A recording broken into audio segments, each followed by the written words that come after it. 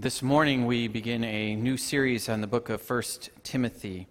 So I'm going to ask you to turn there right now. It's a fitting time for us to begin this series. Immediately following this service, we're going to be having a congregational meeting, and we're going to be discussing the church, how the church is ordered, and what the church should be doing as we look at our Constitution.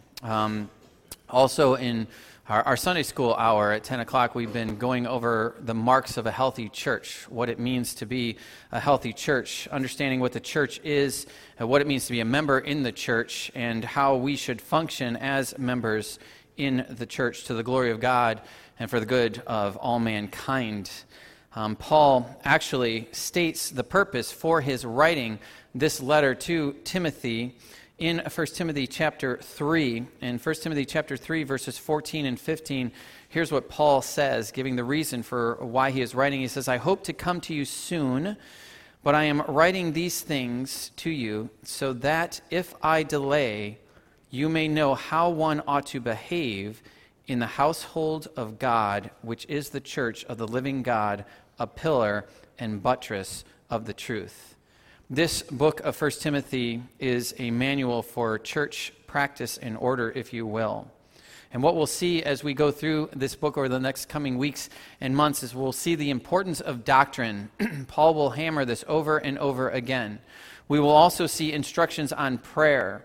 We'll see instructions on the roles of men and women in the church, and we'll see that those are different roles that men and women have as they complement each other in the work of God.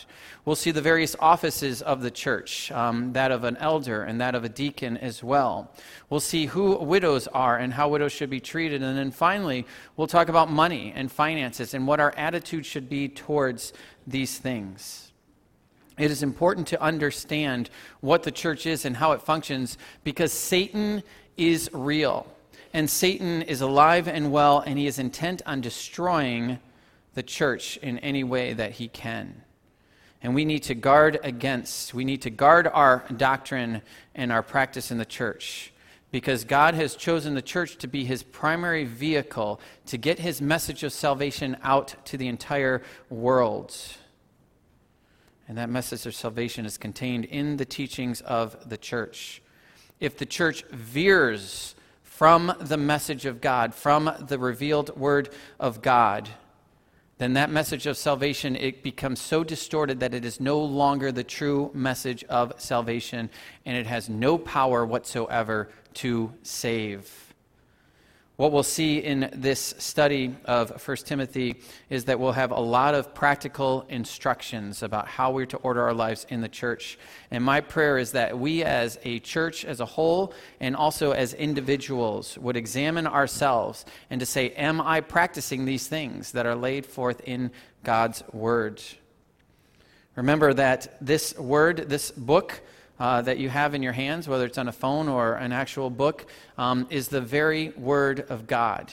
It is not the suggestions of God. It would be nice if you did these things. It is the word of God, the commands of God given to us for our good and for God's glory.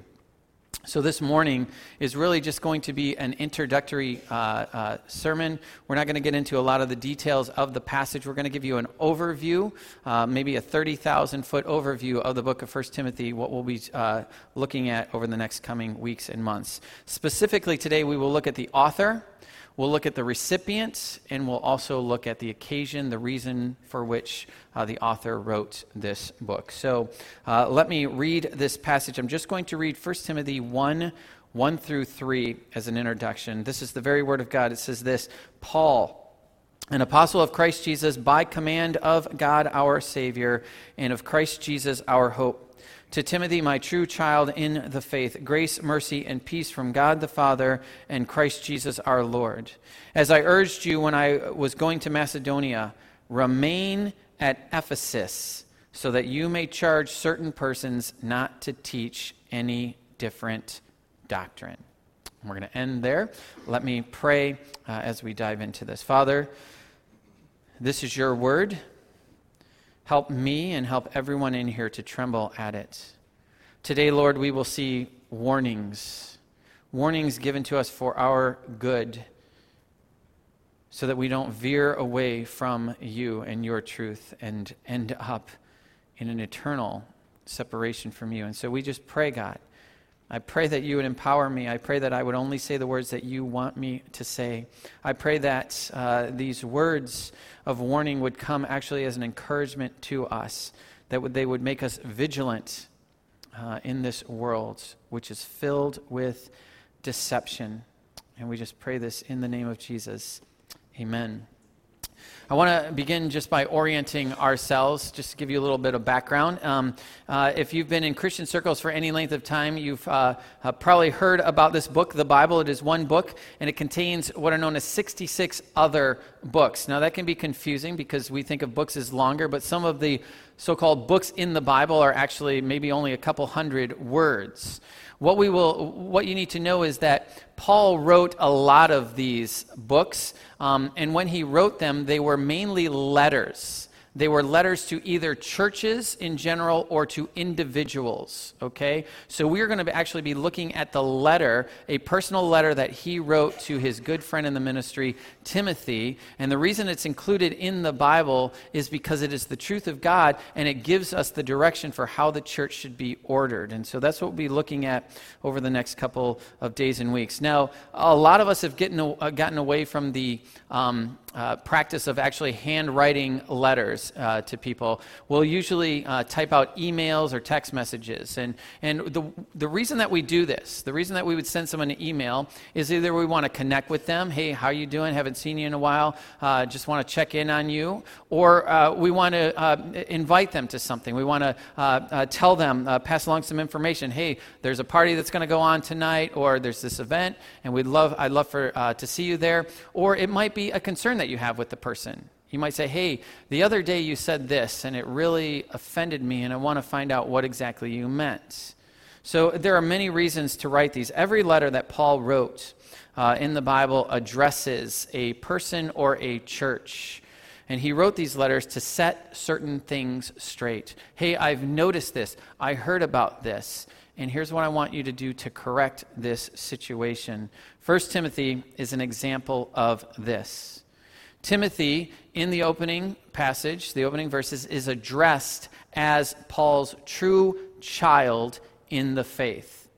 You are my true child in the faith, meaning that Paul played a significant role in the spiritual development of Timothy. Paul and Timothy, if you read the pages of Scripture, were very, very close.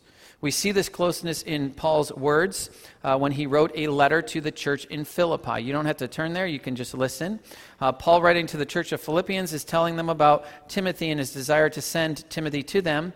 He says this, "But I hope in the Lord Jesus to send Timothy to you shortly, so that I also may be encouraged when I learn of your condition. For I have no one else of kindred spirit who will genuinely be concerned for your welfare." And then he says this, "But you know of his," that's Timothy's, "proven worth, that he served with me in the furtherance of the gospel like a child serving his father." Paul refers to Timothy as a kindred spirit, right? And so there's a closeness that Paul and Timothy shared. I'm going to ask you to turn to Acts chapter 16, verses 1 through 5, because here we see the initial meeting between Paul and Timothy, how they met. The context of this is that the church was having some conflict. The church was just getting going, and then there were some people from the old school, Judaism, who were saying, yes, I buy into what you're saying, but it's not just believing in Jesus. You also have to follow the law in order to be saved. And so the question was, how is a person truly saved? How do they actually come into the family of God? Is it faith alone, or is it faith plus works? Okay? And so in that context, Paul, after that, what's known as the Jerusalem Council, Paul meets with this young man by the name of Timothy. And so here's what it says in Acts 16. Paul came also to Derbe and Lystra. A disciple was there named Timothy, the son of a Jewish woman who was a believer, but his father was a Greek. He was well known by the brothers at Lystra and Iconium. Paul wanted Timothy to accompany him, and he took him and circumcised him. Now, you know you have to be close if you allow someone to circumcise you, okay? So you know that Timothy and Paul were close. Circumcised him because of the Jews who were in those places, for they all knew that his father was a Greek. And let me just clarify just quickly. Circumcision doesn't save you. Paul didn't think that it saved you, but he was going to be taking Timothy into the synagogue with him, and no uncircumcised person could enter into the synagogue. That is why he was doing it, so that he could reach more people. Okay? Verse 4, and they went on their way through the cities. They delivered to them for observance the decisions that had been reached by the apostles and elders who were in Jerusalem. So the churches were strengthened in the faith, and they increased in numbers daily. So here's what we see going on. Paul and Timothy are going to the various cities and the churches, and they are saying, hey, this is the official teaching of the church. This is what you should believe. This is what was handed down by the apostles of Jesus himself. This is the teaching of the apostles. The apostles, if you don't know, simply means sent ones. These were the ones who were commissioned by Jesus directly to take his message into the world. They came with all of the authority of Jesus. They were empowered by his Holy Spirit with his message. He said that the Holy Spirit would call to your remembrance all the things that I have taught you. And so the apostles were to go there. In verse 1 of 1 Timothy 1, we see that Paul identifies himself as an authoritative apostle of Jesus by the command of God. Not by the suggestion, but by the command of God. Now, this is important, and the reason that this is important because Timothy is going to receive a ton of opposition, and people are going to say, what gives you the right to tell us what to do? Who gave you authority to do this? And so Timothy needs to be assured that he will be speaking in the authority of the Apostle Paul, who is speaking in the authority of God himself. And so why did Paul write this letter to Timothy? What was going on in Ephesus that prompted the writing of this letter? And the answer is that a lot was going on in Ephesus. If you were to read the two letters that Paul wrote to Timothy, 1st and 2nd Timothy, you would see that Timothy was experiencing a lot of anxiety as he was encountering false teachers which were infiltrating the church with their false doctrine. We know that he was anxious and experiencing these problems because of what Paul writes. And we're just going to do an overview, just quickly going through 1st and 2nd Timothy. So if you want to follow along, we're going to start in 1 Timothy chapter 4, verse 10. We're not going to get into the details of this passage. I'm just going to show you why Paul is writing these things and the concerns that Timothy had. In 1 Timothy 4:10, Paul says this, "For this end we toil and strive." That's all I'm going to read. This was a hard ministry. Paul is saying, hey, you are not called to just come and sit in a chair and listen and then just go out and do whatever you want. You're not called to even stand up and preach a message and just walk away from it. This is a warfare. This is striving. This is tough duty. It was hard.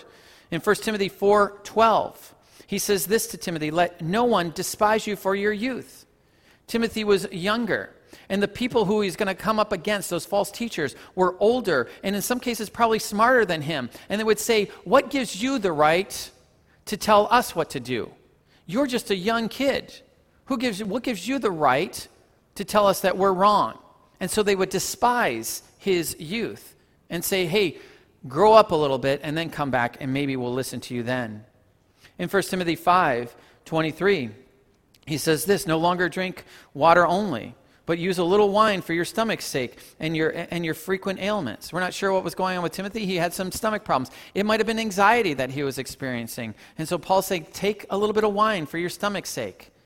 Timothy was anxious. In 1 Timothy 6:20, Paul says this, "O Timothy, guard the deposit entrusted to you. Avoid irreverent babble." Timothy, as a young man, would have been tempted to get into debates with others. Fruitless debates that were going to go nowhere. You're never going to convince them. And Paul's saying, hey, choose your battles wisely. There are some people who are just set up by Satan and they just want to confuse and just get under your skin. Avoid that. Don't even go after them. Don't even entertain them.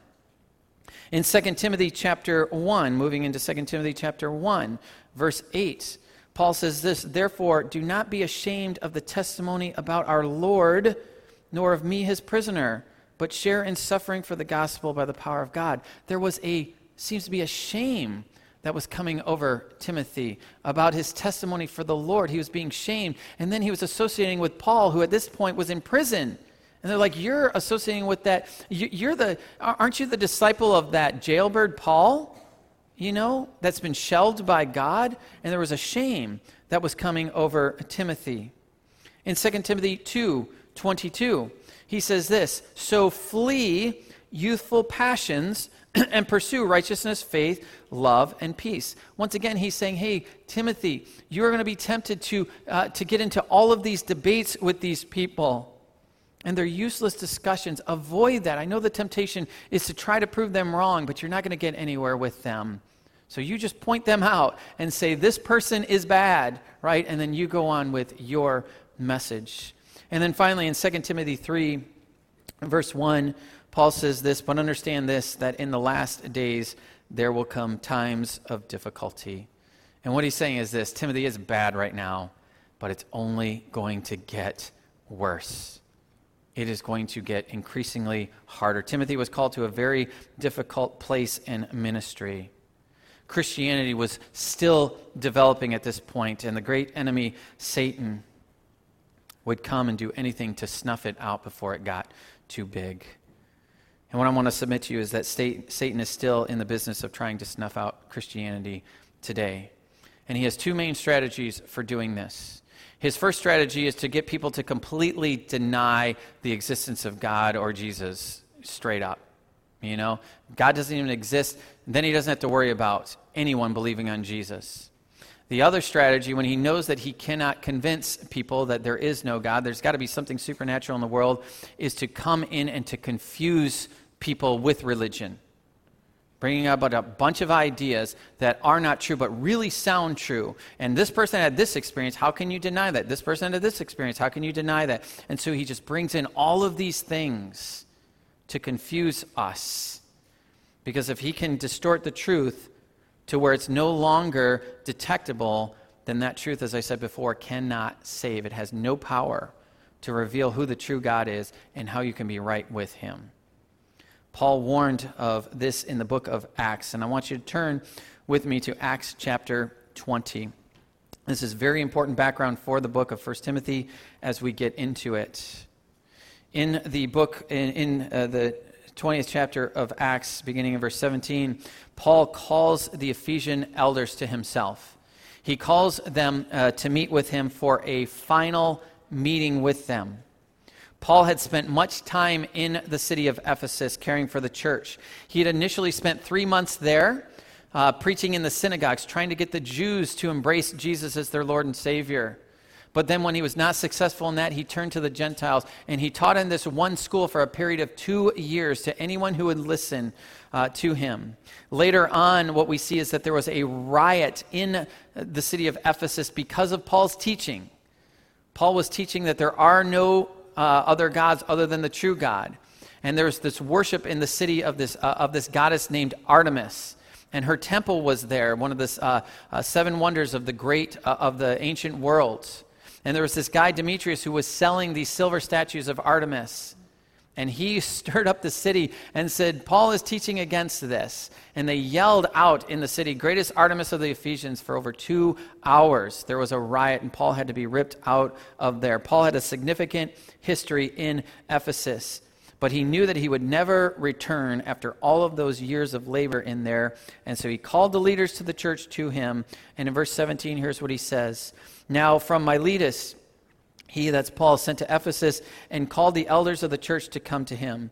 And when they came to him, he said to them, 'You yourselves know how I lived among you the whole time from the first day that I set foot in Asia, serving the Lord with all humility and with tears and with trials that happened to me through the plots of the Jews, how I did not shrink from declaring to you anything that was profitable, and teaching you in public and from house to house.'" Let me stop there for a second. Do you see the emphasis on teaching? It's teaching. People are saved by the Word of God, by hearing the Word of God. Faith comes from hearing, and hearing a word about Christ. There is this emphasis on teaching. And what is the message that he is teaching? And notice, first of all, also that he taught in public and he taught from house to house. He taught in a public arena and said, if you don't understand this, grab me and we can talk about it after so that you do understand this, because nothing is more important. So what is the message? Well, verse 21 tells us, testifying both to Jews and to Greeks, that's everyone, of repentance towards God and of faith in our Lord Jesus Christ. That's an important message. Repentance, because the many so-called churches now are getting away from that message of repentance. You can just come to God and you can bring all of your junk with you and keep all of your junk. All of your sins, you just need to add God to the mix. You just need to just say a prayer and you're good. There's no need to turn away from your sin. You can just jump in and keep all of your sin. The message is faith in Jesus and repentance, turning away. I was walking away from God, and now I'm turning and I'm walking towards God, away from my sin. Now, verse 22, he says this, and now behold, I am going to Jerusalem, constrained by the Spirit, not knowing what will happen to me there. And then he talks about what's going to happen, what he thinks is going to happen, but he talks about his faithful work among them. And in verse 27, he begins his warning. He says this, for I did not shrink from declaring to you the whole counsel of God. Once again, I taught you everything that I knew. Verse 28, pay careful attention to yourselves and to all the flock in which the Holy Spirit has made you overseers, to care for the church of God, which he obtained with his own blood. I know that after my departure, fierce wolves will come in among you, not sparing the flock. And from among your own selves will arise men speaking twisted things to draw away the disciples after them. Therefore, be alert, remembering that for 3 years I did not cease night and day to admonish everyone with tears. You can see Paul's urgency.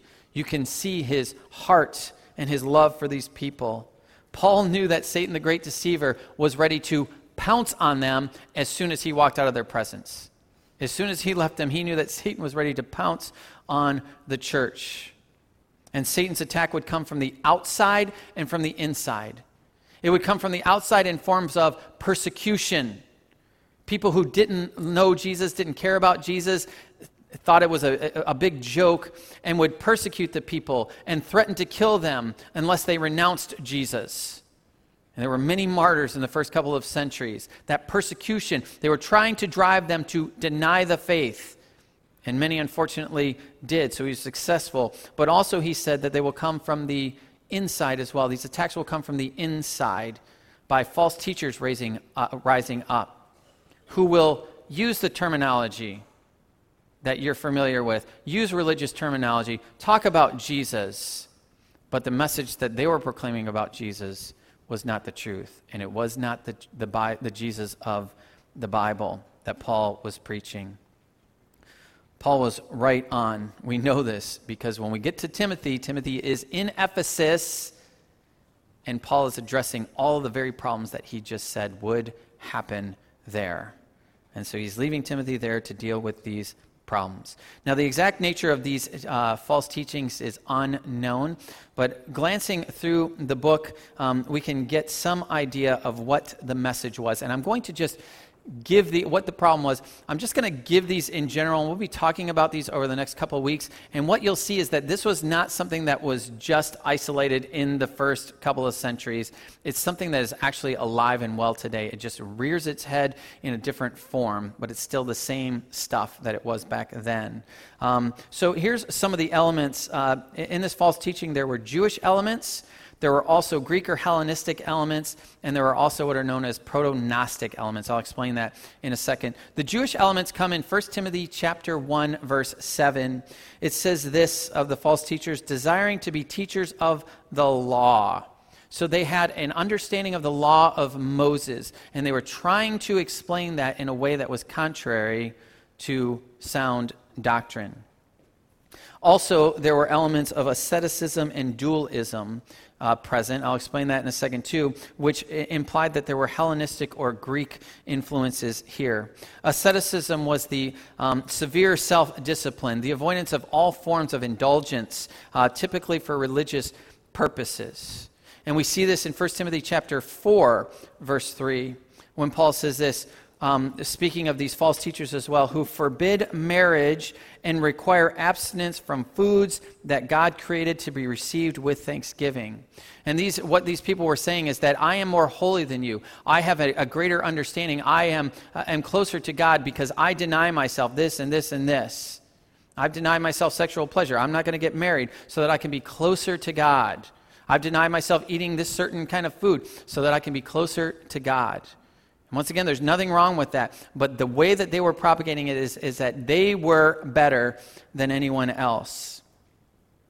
Also, part of the Hellenistic culture was this widespread superstition and magic. And much of these letters aimed at the dividing line between religion and superstition, as we'll see as we go through these over the next coming weeks. In addition to the Jewish and Greek influences, there was also what was known as a proto-Gnostic element as well. This was not full-blown Gnosticism that John would later deal with, but this was the beginning forms of Gnosticism. Well, what in the world is Gnosticism? Gnosticism says that humans are divine souls that are trapped in an ordinary physical or material world.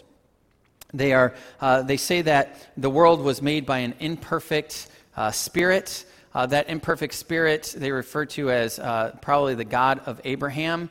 And it's not that he's necessarily evil. He's just imperfect, and it's trying to do the best that it can, but it's not doing a very good job.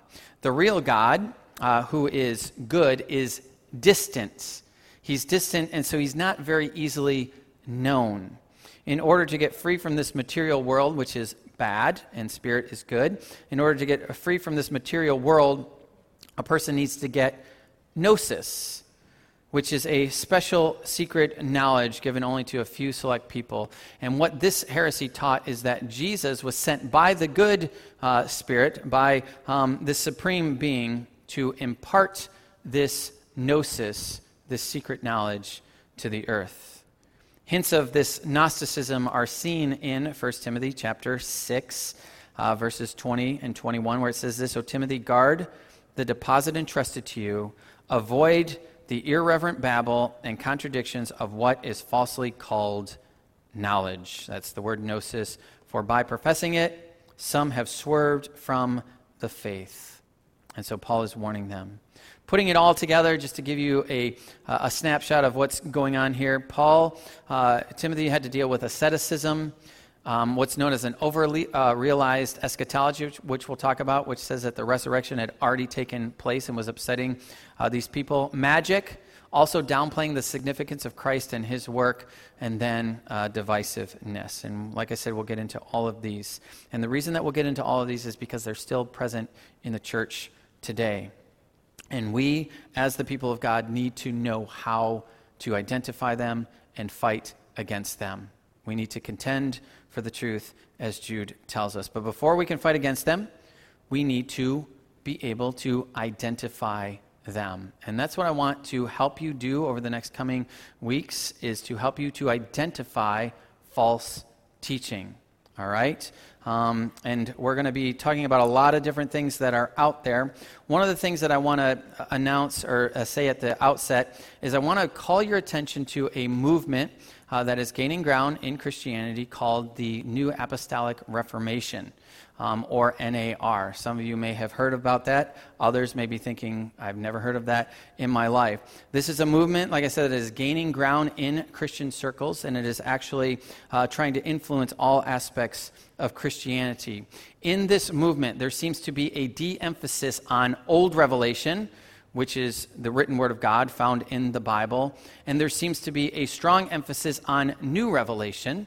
And by new revelation, we mean personal dreams that people have, personal experiences that people have, visions, prophecies that people have. And if you look at some of these, not all of them, but what you will notice is that a lot of these dreams, visions, and new revelations from God actually contradict the Bible. They speak completely against it. For one example, I was reading this past week about in one service, one man was standing up there preaching, and he started to talk to one of the guys in there and said, "Hey, your father, I've been talking with your father who passed away, and he wants you to know that he is okay, and that he wants to encourage you in the ministry." The Bible strictly forbids talking with the dead and seeking the dead, but yet this is done in a worship service in the name of Jesus. And here's what I want you to know also. When we talk about these groups and these specific churches and even individuals, and you'll notice as we go through this that Paul actually mentions individuals. He calls them out by name to say, stay away from these people. You need to be aware of these people. My intention up here is not to be mean-spirited. My intention is not to put them down to lift myself up. My intention is to warn you.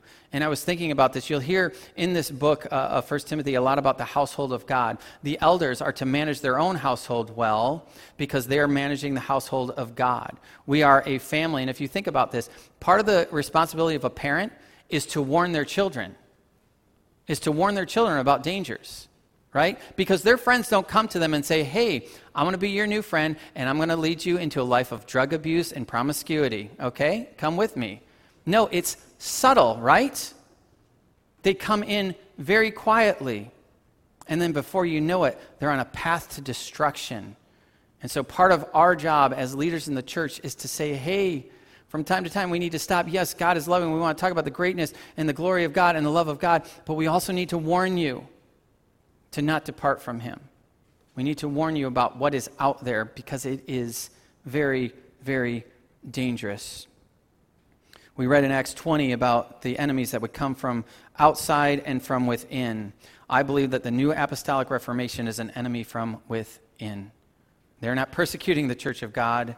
They're using the terminology of the Bible, but I believe in a destructive way.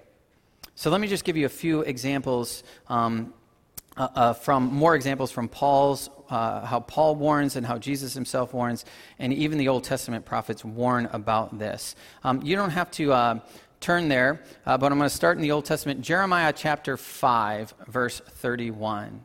Here's what God says about his people. "The prophets prophesy falsely, and the priests rule at their discretion. My people love to have it so. But what will you do when the end comes?" And what he is saying is this: the prophets say whatever they want. The teachers say whatever they want. They don't consult me. They don't consult my word. And the people love it. Oh, this is a new, interesting doctrine. I will listen to that and I will embrace that. Paul warned that in the last time, people will have itching ears. They're ready to hear any kind of new form of teaching. The old stuff, that's boring. I've read that 1,000 times. Oh, this is new. It's exciting. I like that. God warns about that hundreds of years even before Paul came on the scene. Jeremiah 27:15, listen to this. Says this: "I have not sent them, declares the Lord, but they are prophesying falsely in my name." Notice that, in his name. They weren't prophesying in the name of Satan. They weren't prophesying in the name of Baal. They weren't prophesying in the name of Buddha. They were prophesying in the name of Yahweh. They were saying, this is what Yahweh, the God of Israel, says. And it was completely false to what he was saying. Completely contradictory to what he was saying. But yet they were doing it in his name. And the same goes on today. And this is really what I want to warn you about. There are so many things that are done in the name of Jesus. But just because something has a Jesus name slapped on it, a Jesus label slapped on it, it does not mean that it comes from Jesus. You have to be very careful. You have to discern whether it's from God or not. And how do you do that? You do it by measuring it up against the Word of God. Moving into the New Testament, Paul says this in 2 Timothy 13 through 17. While evil people and impostors will go from bad to worse, deceiving and being deceived. But as for you, Timothy, continue in what you have learned and have firmly believed, knowing from whom you learned it. What did Timothy learn? What was his source of truth? He goes on in verse 15 to say, and how from childhood you have been acquainted with the sacred writings, which are able to make you wise for salvation through faith in Christ Jesus. All Scripture is breathed out by God and profitable for teaching, for reproof, for correction, and training in righteousness, that the man of God may be complete, equipped for every good work. How do we fight against false teaching? We fight by using the established written word of God, which is our standard. We measure it up against, is this compatible with the Bible? If it's not, we discard it and we say false. Even if it's done in the name of Jesus, even if it's done in the name of God, we discard it as false. And here's the thing, if you've ever listened to these proclaimed prophets, they can go on for an hour in their sermons or their speeches without ever mentioning the Word of God at all, or make a vague reference to the Bible or a Bible verse, or when they do talk about a Bible verse or passage, it's taken grossly out of context. And it's taken grossly out of context to fit their own theology, their own way of thinking. And because they are not stupid, nor is Satan, they have remedied this problem by developing what I believe is their own translation of the Bible, known as the Passion Translation. In this translation, what they do is they change words to fit, or add words to fit their own theology. What is their theology? Their theology is one of experience. It's one of newness with God. It's one of new revelations. It's the impartation. There's a heavy emphasis on the gifts of the Holy Spirit, which may include uncontrollable shaking and laughing and convulsing and stuff like that, which you don't see anywhere in the Bible. Let me give you an example of the New Passion Translation and how they distort the Word of God. It's found in Galatians chapter 6, verse 6. If you have your Bibles, you can turn there. One of the translations that we use here is the English Standard Version of the Bible, because it's a word-for-word translation, which means that the people who are translating it from the original Hebrew or Greek into English said, what did the original Greek word, what was it? What did it mean in that context? And then how do we find a word that actually fits into our current context that expresses that meaning of that word at that time? All right? And so the ESV is a word-for-word translation. So is something like the New American Standard, the New King James Version, or the King James Version also. But here's what it says in the ESV. Let the one who is taught the word share all good things with the one who teaches. Okay, let me read that again. Let the one who is taught the word share all good things with the one who teaches. Here's the Passion Translation. And those who are taught the word will receive an impartation from their teacher. A transference of anointing takes place between them. Okay? So the original, if you were to look at the original Greek, it is a command. It is an imperative statement, a present imperative. It is a command that if you've been taught, you need to share with those who have taught you. The Passion Translation makes it a future indicative, a statement of fact. Once again, and those who are taught the word will receive an impartation from their teacher. A transference of anointing has taken place for them. There's no command in here, although that is what it is in the original. The translator of the New Passion Translation is a guy by the name of Brian Simmons. Simmons describes how the Passion Translation Bible came about and how he received the supernatural impartation. This is a quote from him. He says this, quote, Jesus came into my room, breathed on me, and then took me up to heaven. He breathed on me so that I would do the project. And I felt downloads coming instantly. I received downloads. It was like I got a chip put inside of me. I got a connection inside of me to hear him better, to understand the scriptures better, and hopefully to translate. End quote. By their own admission, the Passion Translation website tells us what their value on actual literal translation is when they say this. quote, the meaning of a passage took priority over the form of the original words. Sometimes in order to communicate the correct intended meaning, words need to be changed. The Passion Translation is more in favor of prioritizing God's original message over the word's literal meaning. End quote. The correct intended meaning. And my question is, according to who? According to who? You who got a download from heaven? Or according to what the original intention of the article was? Talking about that interview, one more thing regarding Brian Simmons was this. He talks about how his vision in heaven, and when he got to heaven, he was taken into the heavenly library. Now, I don't see that anywhere in the Bible, but he was taken into the heavenly library, and he saw all of these books, and Jesus told him, you can take 2 books for yourself, but only 2. And so he picked one, and then he picked another, and then he saw another. And you can see this interview on YouTube. He found another one, and he thought to himself, I want to steal this one.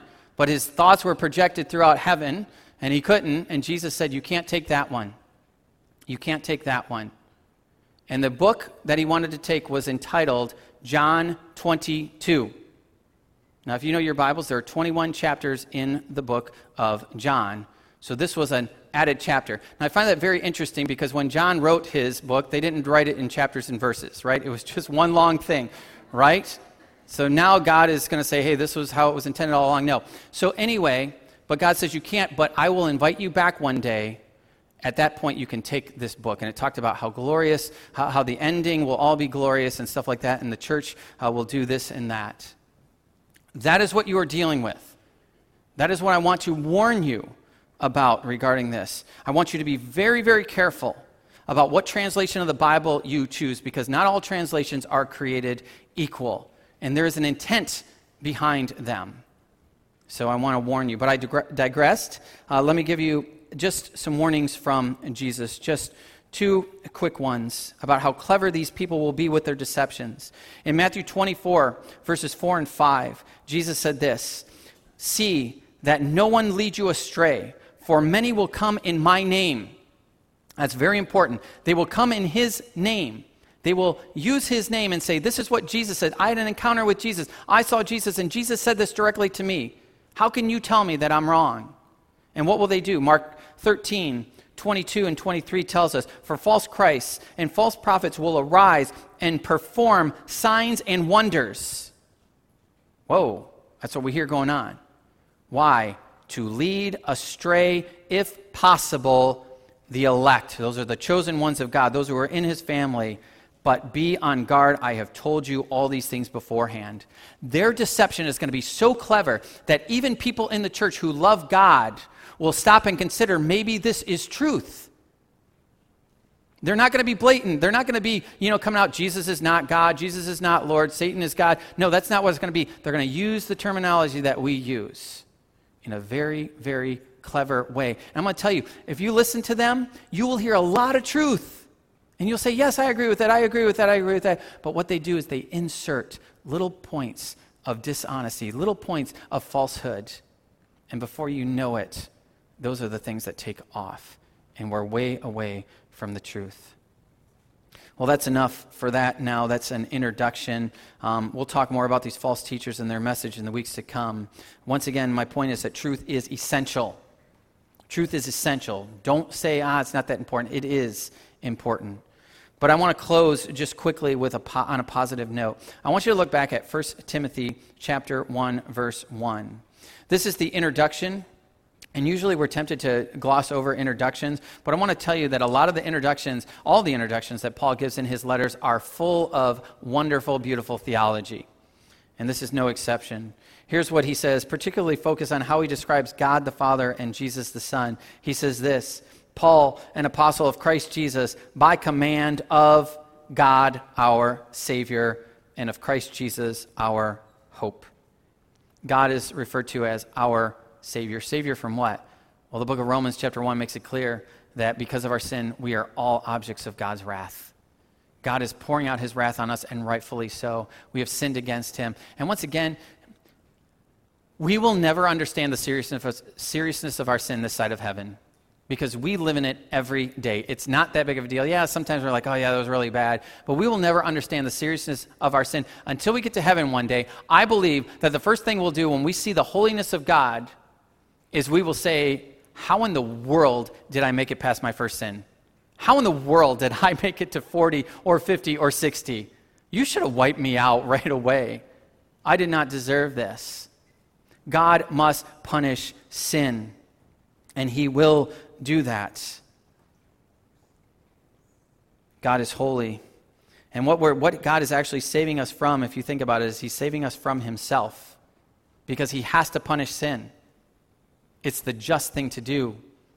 But at the same time, he desires to save. So how does he save? He does it by sending Jesus, who is called our hope.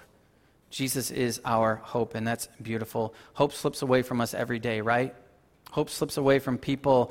People become hopeless when they lose jobs or income. They become hopeless when they lose social standing. They become hopeless when they lose their health or a relationship or whatever else it may be, because they were putting their hope in that. They thought that they were created for this relationship, created for this job, created to make a lot of money. And now it's slipping away, and I have no hope. And what they fail to realize is that they were created to be in relationship with God. That's what they were created for. And when they realize that, if they do realize that, and they realize that their sin has separated from them, then they become truly hopeless. And that's where Jesus steps in. And he says, your sins which have separated you from God have been placed on me, and I was punished for them. When I hang on that cross, I was forsaken by the Father so that we could both welcome you into our presence one day.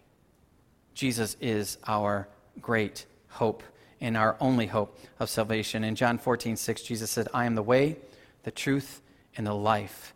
No one comes to the Father except through me, because there is no name given among men under heaven by which we must be saved. And so I just want to say as we close, if you want to know more about this Jesus, please come and talk to me. Grab me after church, email me, text me, call me, so we can talk about that, because Jesus desires to save. And that's what we'll see in this book as well. Let's pray.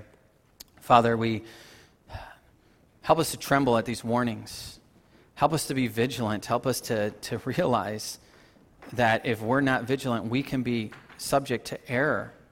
Lord, we can be subject to teaching a false gospel, something that's not true about Jesus, even though we think that we're teaching something about Jesus. Lord, help us never, ever to dishonor the name of Jesus. Correct us. Guard us through your Holy Spirit in the truth. Your word is truth. And we just pray this in the name of Jesus. Amen.